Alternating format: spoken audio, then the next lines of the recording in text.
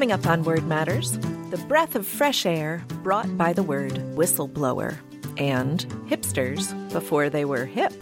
I'm Emily Brewster, and Word Matters is produced by Merriam-Webster in collaboration with New England Public Media.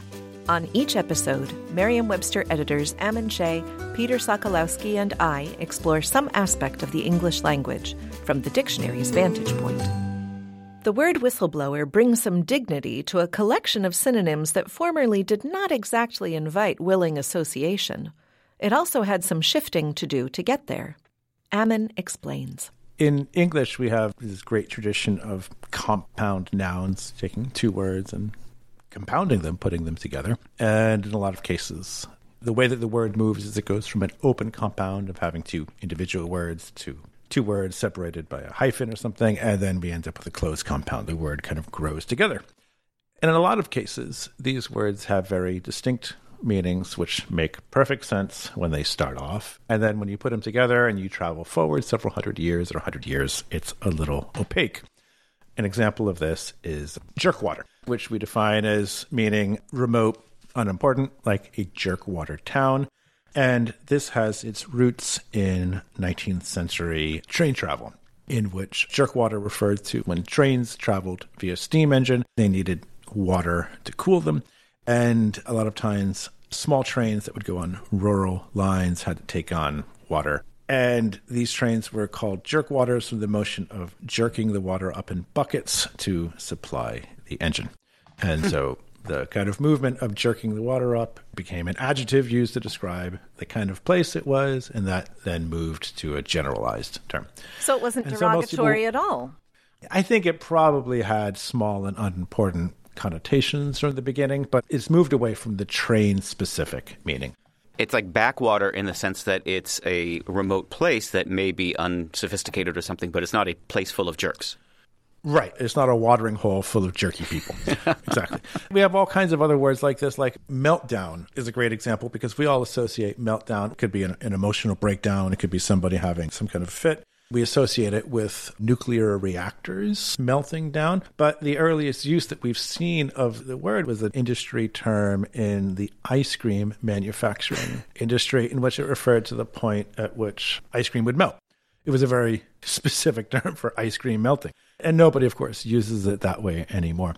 Some of the other compounds that we have, they've stayed a little closer to their roots. And I think a great case of this is whistleblower, which is, of course, a word that is often in the news and we often have people asking us about. And a whistleblower, we know, is one who reveals something covert or who informs against another person. I think whistleblower is a little more forgiving than many of the words we have for this kind of person. It's a little more gentle than snitch, fink, or stoolie, or squealer, or tattletale, or something like that. When whistleblower first came into use, it was in the middle of the 19th century, and it really was just for somebody or something that blew a whistle. A kettle drum, a fifer, and a whistleblower forming the orchestra. They, the pipe layers and whistleblowers of the city, are sounding the alarm in earnest. And then it kind of shifted a little bit at the end of the 19th century. And I don't know if this was with the advent of like handheld whistles or with sporting leagues, but towards the end of the 19th century, it took on a more specific meaning, which was somebody who blew a whistle in, say, a sporting contest. An official or referee? Right. A football match was arranged between teams, blah, blah, blah. Mr. Arnfield being unanimously elected whistleblower. That's from 1895. He looked on the secretary as a personification of all the good qualities of what a whistleblower should be. This is about a football team, things like that. So it starts to be used in the 1890s in this very specific sense. It's not until the 20th century that blowing the whistle first takes on this kind of extended meaning, which we define as calling public or official attention to something such as wrongdoing that's kept secret. And in the 1920s, we start to see use. There was a citation from the San Francisco Chronicle. I am loath to believe that Mr. Johnson ever blew the whistle on a trusting friend. And thinking of saving his mother and father humiliation, he testified in explaining how he, quote, blew the whistle on his former friends. So we see the word is starting to shift and move around. And then we don't get to the modern sense of whistleblower that we all know and love today until the 1960s. And in 1963, we see the statement later says that despite the fact that Playboy was among the earliest whistleblowers, and despite government Rockefeller's assurances that no economic reprisals would be suffered, it's about people actually informing on other people. In 1966, Sidney Slater, official whistleblower of the Brooklyn Gallo Mob, is running a citywide printing business under an alias. And so that's when we start to see the word take on this solidified modern meaning. It's not that far from where it started. It really is still somebody blowing a whistle, isn't it? It's really this metaphorical extension of a concrete task or act. It's a really common trajectory for a word to take. And it has this virtuous association. It's exposing wrongdoing is the idea of a whistleblower, because otherwise these other ideas like snitch or tattletale or whatever have kind of lesser or more petty connotations. Absolutely. Stoolie, stool pigeon, rat fink. None of these are things that you would self-describe with pride. I was the stoolie that took down the organization. You know, you say I was the whistleblower that took down the organization. That's an entirely different feeling, isn't it? Yeah. That's right. And for example, I think it was 2002, Time Magazine had their Person of the Year was actually 3 people, the whistleblowers, Sharon Watkins of Enron, Colleen Rowley of the FBI, and Cynthia Cooper of WorldCom, 3 women. We think of them definitely as whistleblowers and not as snitches. They would never have had it be the stoolies. Person of the Year, the finks. That would be great. Just would not work. That's right. I think also you become a whistleblower because you are an insider. And I don't think you necessarily have to be an insider to be a snitch or a rat fink or a stoolie. It means that you know something, but not that you are part of the organization or something. That's my sense anyway. Well, the other thing about whistleblower I never thought of is that metaphor works in the sense that you are alerting the public. You blow the whistle to announce the train, as it were. You're exposing something to the public. Everybody can hear the whistle. We include in our definition is that a whistleblower is commonly protected legally from retaliation. And so it does have a status. It separates it from these other words, near synonyms, I would say. Well, and it's codified. There are significant laws and statutes that have to do with how whistleblowers are treated. So the word also has a very formal legal application. I do think it's striking, though, if you look at what we give as synonyms for whistleblower. All of them seem in some way, I would say, deeply opprobrious. Betrayer, canary, deep throat, fink, informant, informer, narc, rat, rat fink, snitch, snitcher, squealer, stool pigeon, stoolie, talebearer, tattler, tattletale. None of these are words of pride. No, definitely. Another thing I like about whistleblower is that it has this very classically English morphology. It's a word formed by a noun object plus an agent noun. Whistle plus blower. It's got that agent suffix ER on the end, one who blows the whistle, which is also in talebearer, one who bears a tale, bearing being to tell in this case. It's a very classically English word as opposed to a Latinate word. It's a very English word.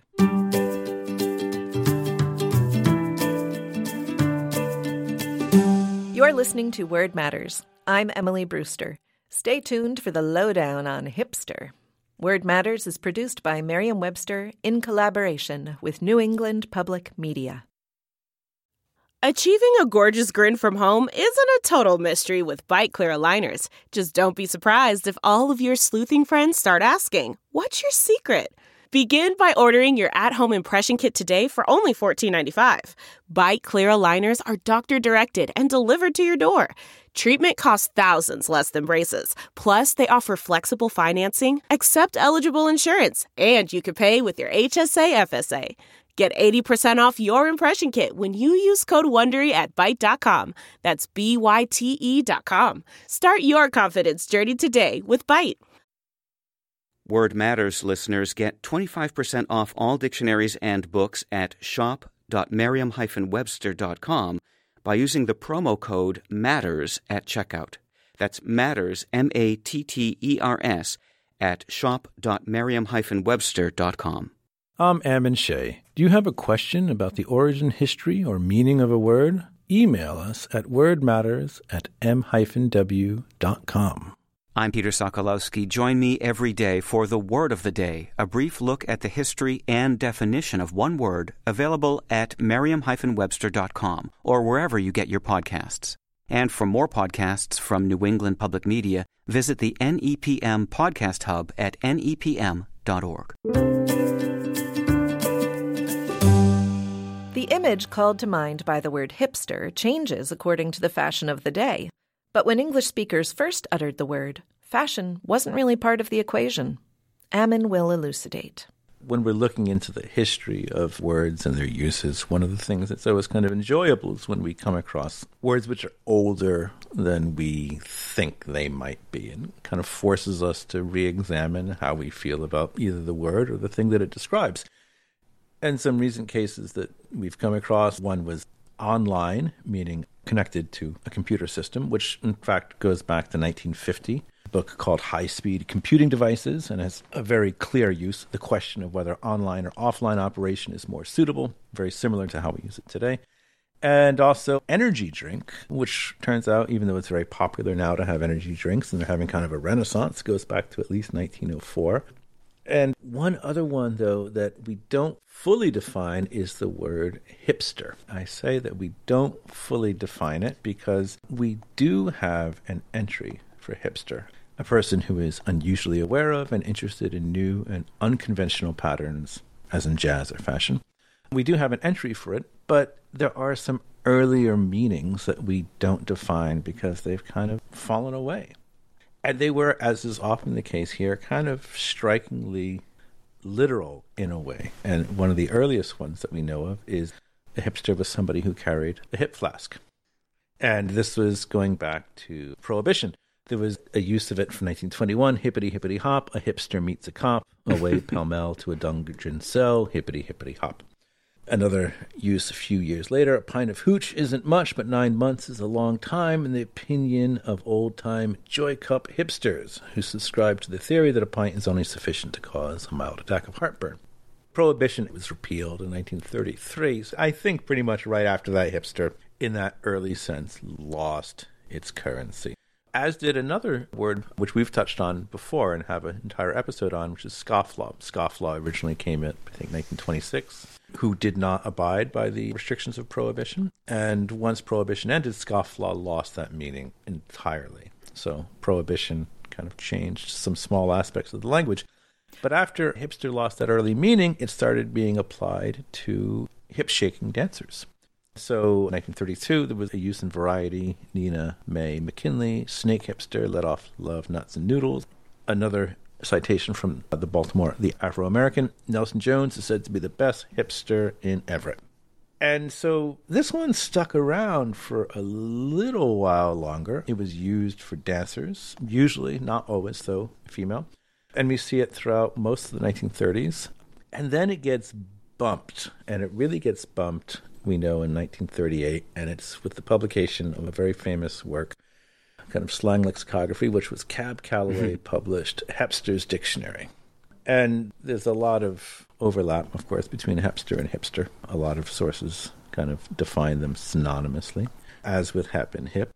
And I think beginning in 1938, hipster takes on this new meaning, which is, it's kind of morphed as it's gone along, but it's really supplanted the earlier two meanings of hipster. Do you have a definite idea that comes up in your mind when you think of the word hipster? Oh, I think of a young man with a trimmed beard, possibly a mustache that twirls up a little at the ends, and some skinny jeans and maybe a plaid shirt, and very particular taste in music, who loves bands that I've never heard of, and that's great. And also maybe is interested in bespoke butchery. Uh-huh. This is probably not what hipsters look like anymore. I don't know what hipsters look like anymore. Actually, I haven't been anywhere in 2 years. I don't know what anybody looks like anymore. Yeah, I feel like that's a working definition. I'm sticking with someone who dances enthusiastically with their hips because that's easier for me to pinpoint. Well, I think our definition is actually quite good in that it is not nailed down to particular fashion. It is attached very particularly to what is fashionable, and that will change over time, yes, of course. A difference between scofflaw and hipster is interesting to me is that scofflaw really just got broader. It kind of stretched out to cover other kinds of law-breaking activities. And hipster, the hip flask meaning just completely fell away. It just died. Yeah, right? It just died completely. And the hip shaking, I don't know if that one has really completely died. I have no recollection of ever hearing that use. And then this hipster seems like its own incarnation. It's not actually related to the hips at all. It's not anatomical. You're right. There is a definite semantic and derivational disconnect there. One of the things I think is interesting is the extent to which people are so often kind of judgmental about hipsters. And you're right, they do change from each generation has a new take on what the hipster will wear or be partial to.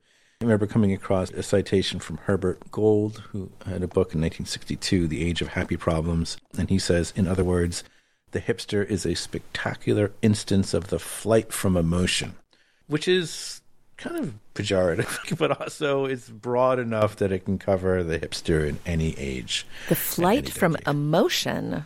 I think it speaks of a kind of amusedly ironic detachment. There's an illustration by an illustrator whose website is Dustin Land. Dustin Glick, I believe is his name, dustinland.com. And he's got the theory of hipster relativity. And it's a queue, a line of young men, each one looking to his left, and each person to the left dressed in a noticeably more relaxed fashion than the person next to him. And so you have the very first person, a man in a business suit, looking to his left, and his dialogue bubble simply says, hipster. And the man next to him is just a guy in informal clothes, a shirt that's open at the collar, and chinos, and he's saying hipster to the next one, who's wearing a T-shirt and jeans, who says hipster to the next one, who's wearing plaid and hiking boots, who says hipster to the next one, who's got tattoos and a mountain bike, who says hipster to the next one, who's got a twirly mustache, a trilby, and suspenders and a bow tie. In other words, it's kind of like an amplification every time it's turned up just a little notch. One person's hipster is another person's square. I do have a historic idea. I love 40s jazz, and I do have a sense of the word hipster in a kind of historic sense, like thinking, there was a specific fashion of very baggy pants, very wide-legged trousers, riding higher than they would today. Often a beret and those horn-rimmed glasses. Dizzy Gillespie always had kind of that little soul patch. There was even almost like a marketing icon of Dizzy Gillespie, no face, but just the glasses, the little beard, and the beret, and you knew who that was. And those were striped suits usually, and they looked comfortable and glamorous, and it was a kind of nightlife that was specific to bebop.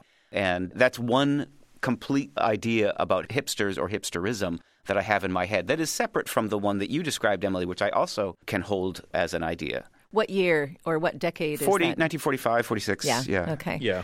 Hipster is a useful word, and it continues to be used because it is not locked down to a decade. It is about the now.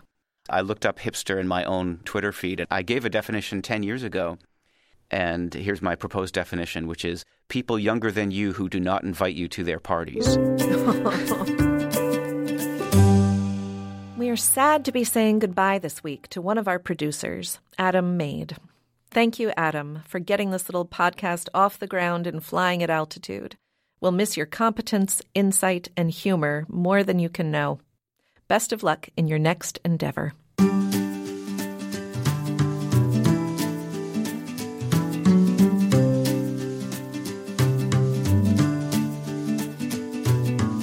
Let us know what you think about Word Matters. Review us wherever you get your podcasts or email us at wordmatters@m-w.com. You can also visit us at nepm.org.